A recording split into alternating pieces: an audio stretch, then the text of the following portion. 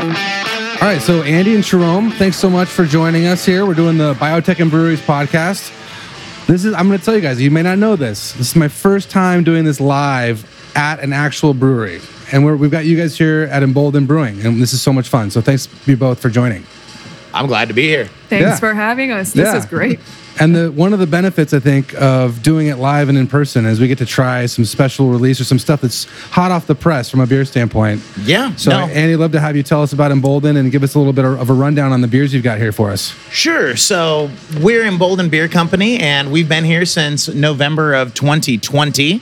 It's been a lot of ups and downs since then, but as they say, in good times and bad times, beer is one of the constant staples. So we've tried to really take it day by day and beer by beer. So I would love to introduce you to our first beer, which is something you can only get here at the tap room. So here at Embolden, we believe that obviously having amazing products out in the wild and everywhere. Shout out Scout Distribution. Thank you all. They're great folks, taking us far and wide, but they don't get everything that we do. And you all are about to get something that very few people have gotten to try. So this right here, what I've got for y'all is called Lights and Music. So we're very, very excited to have y'all try this one. It's called Lights and Music, named after the song of the same name. I hope that doesn't get me. I'm pretty sure that's not like suable offense, because it's also a great name for a beer. And we play that song here all the time, just like this is the type of beer that you could drink all the time. So it's a lager, but in the true West Coast style, it is dry hopped with mosaic hops. So when you brought these out, Jerome and I were looking at them and we're trying to guess what kind of beer it was. We didn't want you to spoil it. Right. And she guessed that it was I think he said lager. I said lager or Pilsner. She was right. Smart. Very incredibly smart. Oh, come on. It is a lager, and we dry hop this with mosaic hops so that the folks who are true San Diego fans, they're going to get that hit of hoppiness that we've grown accustomed to. It almost kind of feels weird these days to not have a little bit of that in it. But yeah, as you try it though, you'll notice a lager base, but then it's complemented by the hops, and the hops shouldn't be overpowering. It should be that kind of all day. It's a heat wave here, by the way, if you're listening from out of state. So This is what I consider the perfect lead-off beer. It's only get hotter from here. Should we Cheers, try folks. it? Yeah, Cheers. Let's try it. What a great way to start. Yep, it's very nice, very light, very summery. I think you're right.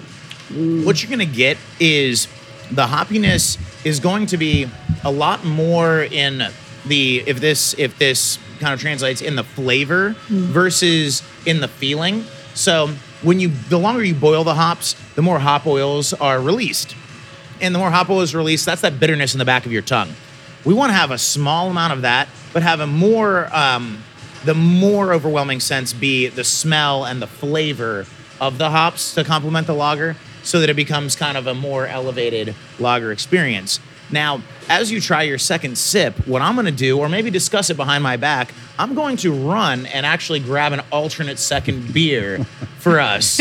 A secret second beer, because since you guessed lager on this one, I'm gonna try and stump Jerome here. I think it'll be fun. So she nailed the first guess. Maybe if you guys would like to say whether or not you like it while I'm not in earshot, I'm only find out later. I'm gonna try and test you guys real quick. I like it.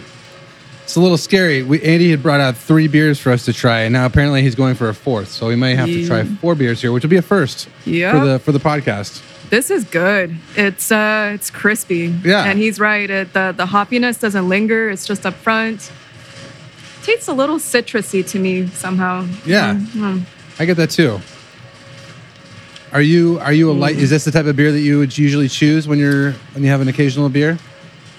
When it's this warm, this is the type of beer I would go for. Yeah. It's you need something light and crispy and cold. But I do like IPAs, and I do like what's coming up next, the darker beers too. But summertime is tough to drink a lot of those. And we're a little spoiled. I'm not ashamed to say that I feel like I'm like San Diego soft, because I think most of the country experiences a much warmer, hotter summer. And here in San Diego, we're kind of spoiled in that when it gets to be above 80 degrees, we feel like it's hot. But we feel like it's melting. But today is one of those San Diego hot days. All right, Andy's back. He's got a trio of of similar looking beers in complexion. Literally looks the same. Okay. Right. But I have a feeling it's not going to be the same. It is not the same. Unless I made a horrific mistake and I should be fired immediately. But so don't, if I made a mistake. How you're trying to stump us? Yes. So this is how I'm going to try and stump you guys. So this is a different beer, but with a similar mentality. So something that we really like to do is flip expectations on their head a little bit. We don't want someone to come in and be very confused by their beer, but what I will tell you is the first one that y'all tried, can you guess what style of beer the second one is?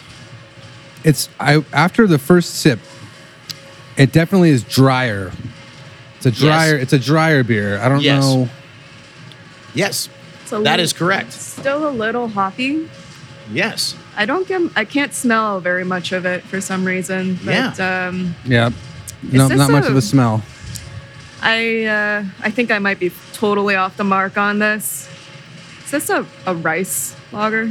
You know what? It is not. So what I'll tell you is that's a good guess. That's a great guess. It's a fantastic guess. So what I basically have brought out, so this one right here inverts. So this is what we've dubbed a San Diego style IPA, which inverts the first beer in the sense that the first beer is a lager that is hopped similarly to an IPA. And the second one that you just tried is called Broken Record. It's our San Diego style IPA. It's actually an IPA that is brewed with the base malts of a lager. Oh, so this one, I mean, I've just said which style they were, so you already know the second one is stronger, but by a good, it's 50% stronger. So this one is about 6.3%, as the first one's about 4.3%. What we did is we tried to flip the expectations by taking an IPA hop build and then putting in a lager base to it. This is sneaky. I think sometimes you drink a beer that has a higher alcohol content.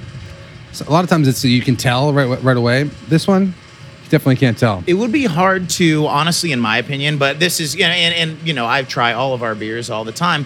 It would be hard for me to tell which one of these two beers you just tried is stronger, even though one of them is about 50% stronger. And that's the fun of it for us, is to be able to play with expectations. Yeah. People have been brewing beer for as long as written records of humanity have been around. One of the first, I think, written records of all things was a recipe for beer. So we believe that it's time to just start playing with expectations here. This is truly an IPA that drinks like a lager, and the other one's a lager that drinks like an IPA. And for me, I like them both. It's great. I think maybe the dry, it's definitely dry. Maybe the dryness kind of helps to kind of cover up some of the extra alcohol. And you know what? The reason for that, and that's an amazing call out, I'm glad that you brought that up, is because we really like to use the dry hopping technique. So dry hopping and double dry hopping are gaining real popularity in the brewery scene, but a lot of folks don't really know what that is. And so if you'd like, I can give you a little quick science lesson. So I've already said about how we're all about life science normally, but today we get brewery science. I like it. Well, I mean, technically there's living organisms in this that are completing the task of making this from, going from malts into booze. So there's life that went into this. So, as I previously mentioned about how long you boil hops versus not is going to add more of the bitterness versus less bitterness and more flavors. The reason that this beer, the second beer, tastes drier, but at the same time is stronger, is because we utilize double dry hopping technique in this. And what that means is in general, when you make an IPA, you boil a lot of the hops, and that releases a lot of the oils. We put the majority of the hops in this beer in, once the beer is already completed.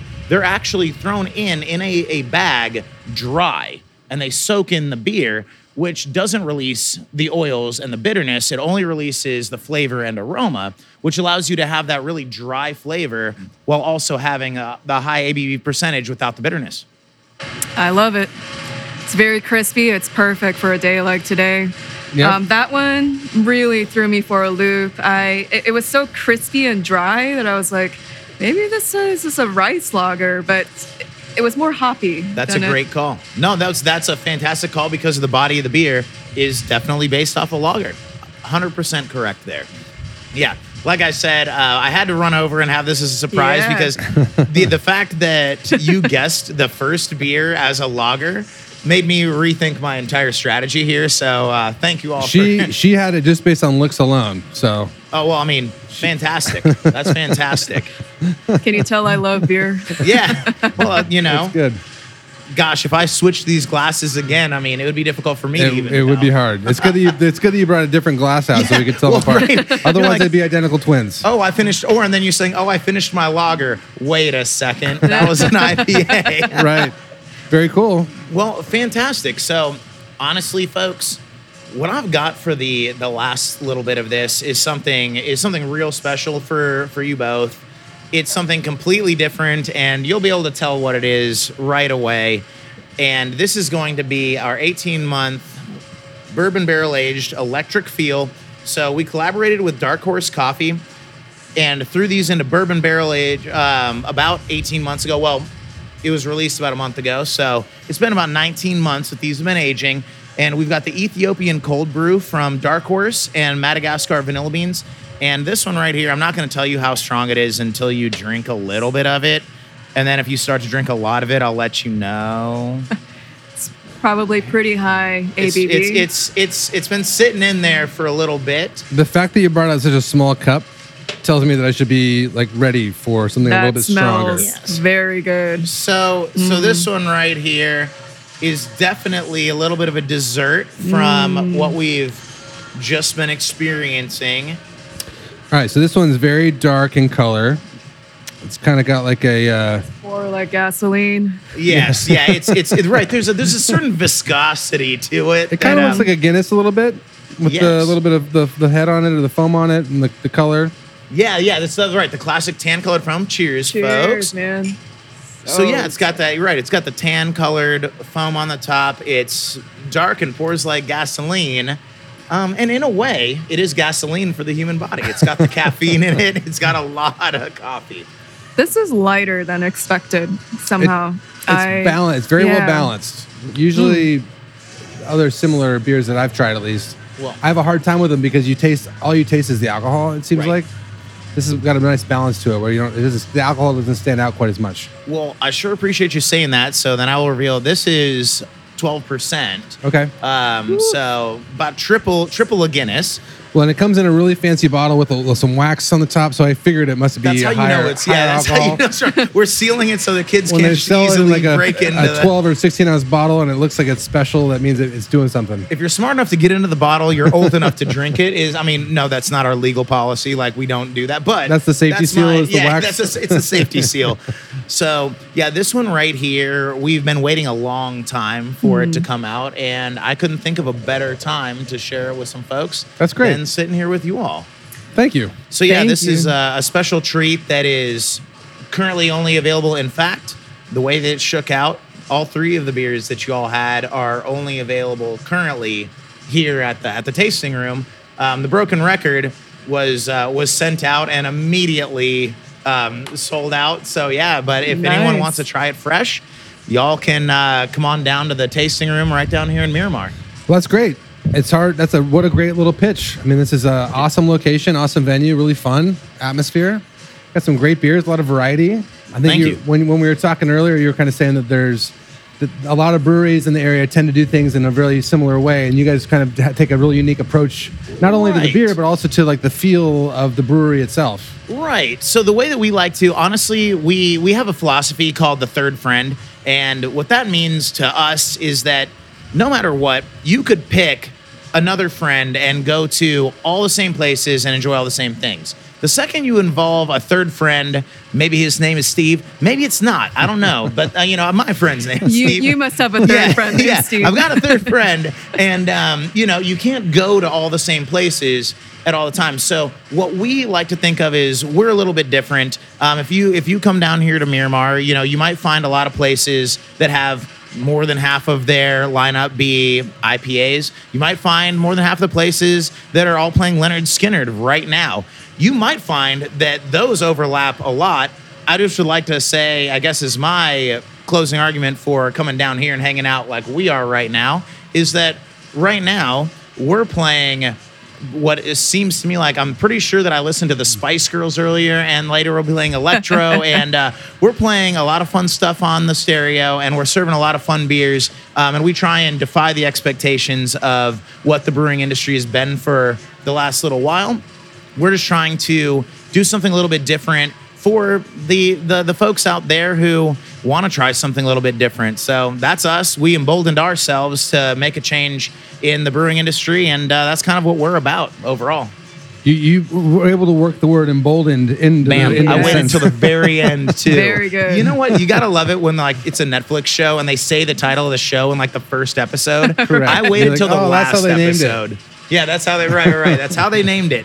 So yes, that's actually is why we named it that. Yeah. And ultimately we're very happy with that fact that trying something different. These times are different. Everything's been different in the year leading into us opening, and definitely in the years since. So we're really happy to be part of just a growing conversation around beer and life and community and just having fun. So we're here for now and for the future. I love it. I love it too. Can I ask you a question about this beer? Absolutely, yes. So what are the bourbon barrels that you used? So we use Cutwater. So Cutwater Spirits, another shout out. I'm getting a lot of shout outs in, and I'm very happy about this. And this one I didn't even do on purpose. Yeah, so Cutwater is our neighbor. Everyone from there are great folks. They've been so kind to us. They've been fantastic, just helping the industry. Mm-hmm. They're just great people to know. And their bourbon barrel warehouse, and well, not just for bourbon barrels, but a lot of their barrels are bourbon barrels, is in our parking lot, just adjacent. So there's a white building that you all can see, but no one on the listening will be able to. There's a white warehouse that is right here, and we can just drive a forklift over. And if they have barrels and we need barrels, we always chat with Cutwater first. And their products are fantastic. Their team is fantastic. And I think that at the end of the day, when we collaborate like this, it turns out the way that we'd love to see. Absolutely. Appreciate you asking that. That's great. It's delicious. Yeah. And nice way to work in another, nice neighbor you guys have here. Yes, that's great. We're really fortunate. I mean, we've been really fortunate. If it wasn't for the amazing industry that we're in and the location that we're at, there's a chance that we wouldn't be having this conversation today. So, we're really thankful for all the folks who have been carrying the battle standard for all these years, being collaborative and letting another young company play in the sandbox. And it really means everything to us. That's great. Awesome. Well, Andy, this has been awesome. We really appreciate you letting us come and hang out at your brewery and introducing us to some of these awesome beers you guys are making. So thank you. Well, we sure appreciate y'all being here. Yeah. All right. So Jerome, now that we've had a couple beers in front of us, not that we've had a couple beers, but we've got them in front of us. I want to get into a little bit about your background and want to hear about your company and what you've got going on moving forward. But I think, as I just said, the best place to start would be great to know about where it all started for you and kind of your personal background before you got to where you are now. Absolutely. So I'm a cancer biologist by training. I got my PhD at the University of Wisconsin-Madison. So I did end up spending 10 years in the Midwest. Badgers. Yeah, go Badgers. They are very proud of their sports teams over there. It's quite the sight to see. So yes, I got my PhD there. I did a short postdoc, and then I led research and clinical development at a small but publicly traded therapeutics company, leading research and clinical development. I think I already just said that. I think those beers are getting to me, maybe. But the underlying technology for the company, it did come out of my PhD. So the underlying technology is microfluidic in nature. I started working with the microfluidics group at the UW around 2008. And the initial problem we were trying to solve at the time was we were only able to characterize about half of the cancer patient biopsies that would come to us. And it had to do with tumor cell yield. It just wasn't yielding enough for us to be able to characterize these biopsies with conventional methods. So we teamed up with the microfluidics group, took us 3.5 years, and then we finally had a design that would work. So it's been quite the road to get to Lynx Biosciences. After about 1.5 years at the therapeutics company, the therapeutic is now about to go into phase 2 and phase 3 pivotal clinical trials. So it's nice to see something you were involved in early on. find some success. But then our technology had gotten some more validation, felt it was ready. We had some grant funding. So in late 2017, we spun out Lynx Biosciences, and then we relocated to sunny San Diego. That's great. And I have a couple of follow-up questions to that, I guess. So when you started doing your research and you started to make some progress, did you think that it would lead to you forming a company, or where did you kind of expect your research and the effort to lead? Honestly, I had no idea. You and I were talking about this earlier. I'm so glad that, especially in San Diego, there's so much more efforts, organizations around that support academic scientists looking at additional career paths. For example, starting a startup or joining a startup. These are all really exciting avenues, and they weren't as prevalent when I was a grad student. So I really thought I would grow up to be an academic PI, run my own lab, and that's how I would be able to do my own autonomous research. So I had no idea. But fortunately, the head of the microfluidics group that I teamed up with, he was a serial entrepreneur. Many of his students became entrepreneurs themselves. So I had a very good mentor who showed me that there's another way that you can continue to do your own work and build your own team. And without him, I don't think Lynx Bio would exist today. That's amazing. And so to go back to what you just said, one thing I know that you just recently did, you were actually, you kind of came from humble beginnings, I guess, where you didn't know that you were going to start a business and have this grow into a company that's trying to do really exciting things. So to go from that point to then, just last week, I think you were on a panel where you're trying to give advice to people that maybe were in your shoes 6 or 7 years ago. What was that like? Because the organization Nucleate here in town is doing some really interesting things, and I think you said that there was nothing like that when you were a grad student. So how did that feel to be able to maybe give back a little bit to people that were in your shoes back then? Absolutely. I love being part of panels like that or helping out with those types of organizations because I love being able to talk to new early stage budding scientists, and they're all so eager to talk, and I love discussing these things with them, and it does make me reflect back on our journey to where we are now. It's a good reflection to do that because it does make me think through everything that we accomplished, none of which would be possible without our team. There were certainly many ups and downs, just like Andy was speaking to earlier. Embolden is also considered a startup, I would say, in the beer industry. And everyone knows in startups there's always ups and downs. And it always goes up, though. Yep. So, and then how you mentioned that you were in Wisconsin and you chose to relocate to San Diego. You could have relocated anywhere. How did you choose San Diego? Sure. So we knew we wanted to move to a place that had a critical mass of biotech. And in the US, that's really about 3 places: Boston, the Bay Area, here, and San Diego. And I've been in all 3 places. I actually adore all 3 places. They're very different. And San Diego won out because we felt a sense of community here that we didn't quite get from the other places. It may be because we weren't coming out of an institution in Boston. We weren't from there. The Bay Area was definitely another option, but we got into JLab San Diego here, as well as EvoNexus, another accelerator. We got to know some of the folks in the community, and it has a collaborative atmosphere. There's so many other folks in biotech and startups who are just so willing to give you their time. There's folks that I've been able to meet here who I would have never dreamed I would be able to meet and far less just grab a coffee with and be able to pick their brain. So this has been a wonderful experience. And I know everybody talks about the weather, but man, I can't live anywhere else now. I'm originally from Southern California, so this helps. Okay. But the weather, can't beat it. Well, and I think, I've got family members and friends that have lived in other parts of the country, and in Seattle, it comes to mind as a place maybe that has some opposites to this. It's a beautiful city, but the weather makes it a little harder to go out and be social and do things outside. And I feel like the weather, as much as it's just one little element of it, I think it bleeds into other parts of living here because you end up with a happier community and people that want to go outside and do things and be more social. And it just seems like that element of San Diego, I think, is really valuable. That's a really good point that you make. We definitely don't lack for the opportunity to be outside and just be able to be with each other. Especially the last few years during the pandemic, we could always be outside. So this has been really great. I didn't really think about that aspect. You're absolutely right. We can always get together. We can always be outside. There's nothing keeping you inside in San Diego. I mean, 12 months out of the year, you can go outside. You can go to a brewery. You can go to the beach.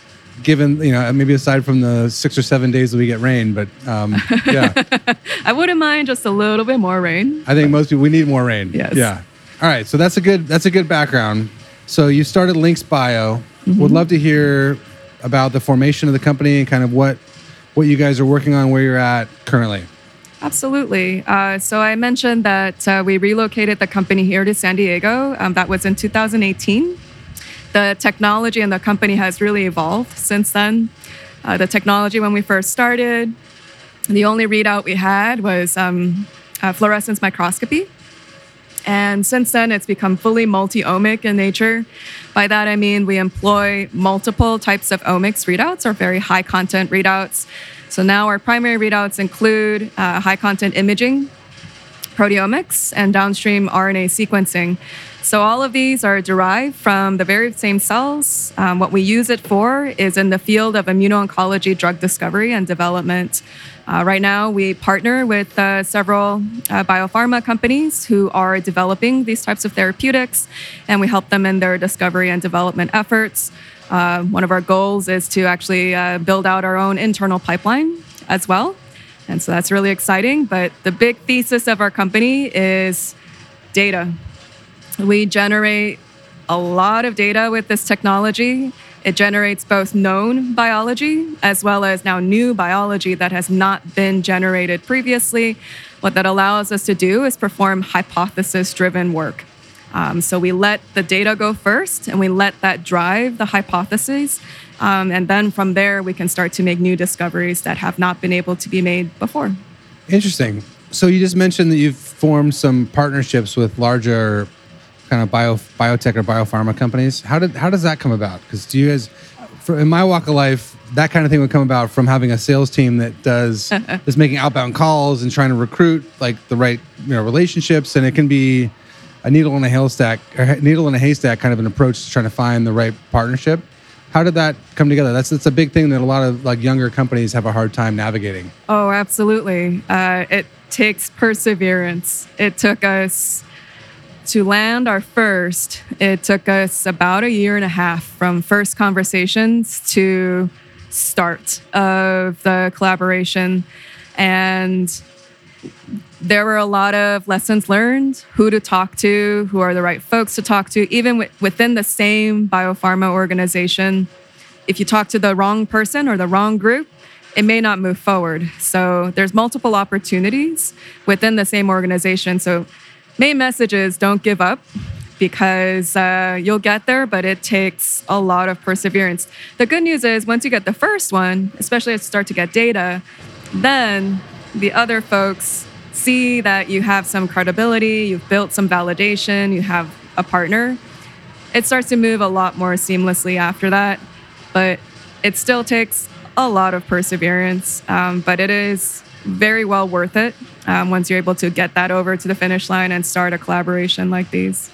Yeah, that's no small feat, I'm sure. So, and you're right. It's like it's not like any other industry where getting the first enterprise client is the first large partner is like so hard to do. But then once you get one, it's easier to kind of tip a couple more over because they don't want to be the first one maybe to go, but once they know that someone else is doing it, they're willing to jump in as well. Yeah. So where is the company today, and what does the next 5 to 10 years look like in your mind? Yeah. Well, we want to execute well on those current collaborations. We have a few more that are in discussions right now that are getting close to execution and start of new collaborations as well. So we'll keep building on those. We are staying focused with the types of collaboration projects that we take on. It's not just a source of revenue for us. We want to make sure that it can enrich our own internal efforts, which are to move towards building out our own internal pipeline of therapeutics as well. Yep. We're in very early stages for this. However, it's very exciting because our technology, we always knew what it could be capable of. A year ago, we were still in the validation stages to prove that we can do what we say we can do. Now that's done. And now our partners are moving on to the next phase of, we believe you, we know your technology can do what you say it can do. So let's move on to asking some new biological questions and use the technology and leverage it for the next generation of therapeutics. So next big thing for us is, build out that internal pipeline, but raise our next Series A round of funding to be able to scale up and be able to fund those efforts. Yep. So how many employees, how big is the team at Lynx? We're about 20 people. Okay. Yeah. So decent sized team. Yeah. With the fundraising, would you add to staff or hire more people, or was the good money going to? Absolutely. Yeah. It's we've absolutely got to scale, even with more collaborations. Although that brings in additional revenue, it still requires additional effort, additional folks. So even just for the collaborations, we need to additionally scale. But since now we are turning our efforts inward as well for our own internal development, we need to begin building out the drug discovery and development team. The type of data we produce is very unique to us. There's no commercial software that can integrate these types of data together. So we are building our own software to do that, and it'll just get more and more complex. So one of the use of funds will be to build out a data sciences team as well. Interesting. That's great. With the fundraising effort, do you feel like it's easier to get to generate interest or to kind of connect with investors because you're in JLabs? Does that help?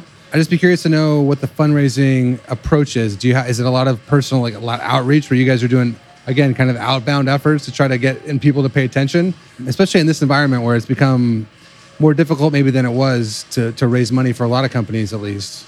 Be curious to get your take on what that effort feels like. Yeah, JLabs is very supportive. They have a good network of investors, and they've always been very supportive of helping portfolio companies connect with those investors. For us, and we know from other companies as well, it's always best to get a warm introduction to investors you may not have spoken with previously. And fortunately, we have a good network of folks around us who are very supportive, who have been able to facilitate really great introductions. So the next step is really up to us and making sure that we can relay the message and the vision of the company well enough to get folks to believe in us and believe that we're going to achieve that vision. But it's definitely an interesting environment. There's a lot of unknowns, and I think the investors also have some unknowns. If you focus too much on what might happen, what might negatively happen, I think that can really cripple you. Yep. So we go out hoping for the best and expecting the worst. So we're prepared. You know, we do fortunately have good partners and revenue, so that it's unlikely the company will go under. But really, the additional investment is to help the company scale and to more rapidly grow. We don't want to just keep going at a slow, steady pace. We want to explode. So that's what the next set of funding is for. That's exciting. How much money are you trying to raise? We are looking to raise about 30 to 40 million. Okay.